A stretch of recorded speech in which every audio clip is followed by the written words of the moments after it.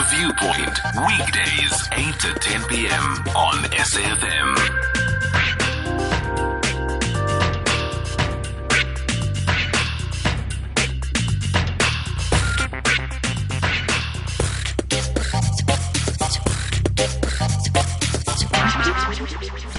Songezo Mabece on SAFM. It's 8 minutes past this evening, the 9th of July 2020. Isizwe AmaRharhabe silele izolo sinenxeba kuba ikumkanikazi Noloyiso ithe yakhothama. This evening we are then blessed to have the presence, albeit for 5 minutes, Prince Zolile Benz Ncamashe Chawe, wena gwali kachiwo kaNgconde kaTogu kaSikhomo kaNgcwangu kaNkosi yamntu Kamalangana wena kaXhosa. Siyabulela ngexesha lakho. Good evening, sir. Thank you for joining us. Good evening, Abu Songezo. Unfortunately, it's not Benz Ncamashe, it's Nkosi Xhandisa.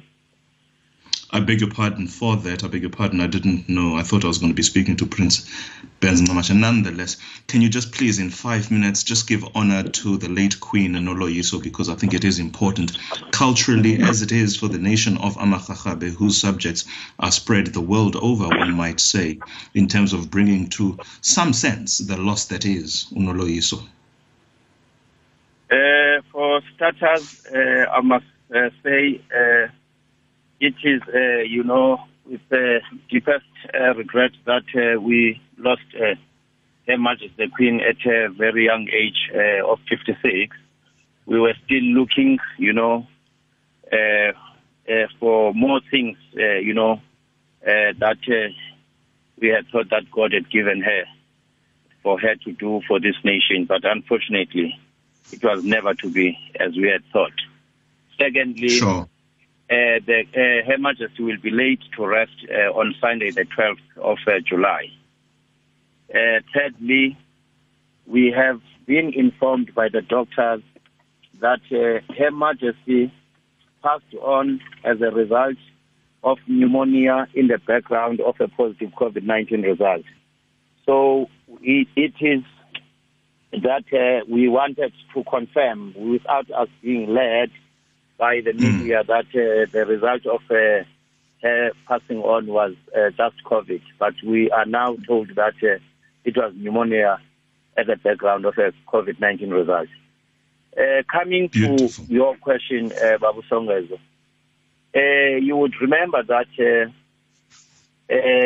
Her Majesty the Queen is the wife of the late King Maqobaya Khawuleza Zanesizwe Sandile. Her Majesty is also the daughter of AmaZulu king and a sister to the present king of the Zulu nation. When the family took a decision that King Zanesizwe should have a wife, it was not well thought of that she should just have a woman from any other nation. The elders took a decision, which is a wise decision as far as I'm concerned, to get a woman from another royal family. So when she came to this nation of AmaRharhabe, we were really proud of, one, having a daughter who's coming from a well-recognized kingship, also coming to a well-recognized, nation, which is the AmaXhosa nation under AmaRharhabe king. And fortunately for her, as you would know, that whenever a woman is married to a family, what we expect from that woman is to give offspring. So the two of them didn't fail the nation. They gave us a princess and a prince.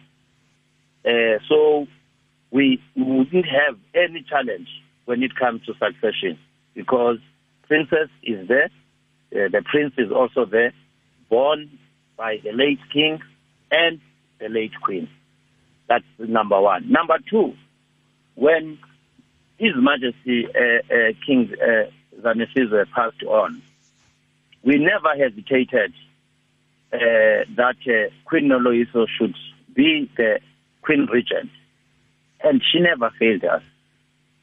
And it is really unfortunate that we lost her at such a young age, because we're still looking forward, to her good leadership. What you would also realize is that during her reign, a lot of projects did, take off within AmaRharhabe kingship. Secondly, women leadership. When it comes to positions of chieftainship, headmanship, leadership in general, women emerged, be it wives of late chiefs or daughters of late chiefs. Who am I speaking to? As we speak, those women within the AmaRharhabe kingdom are in leadership positions. Not to say those excellent. No, let's leave it there, sir, because we are unfortunately out of time, but we certainly do get the gist of things, and we will certainly follow up with this story. Thank you so much for your time then.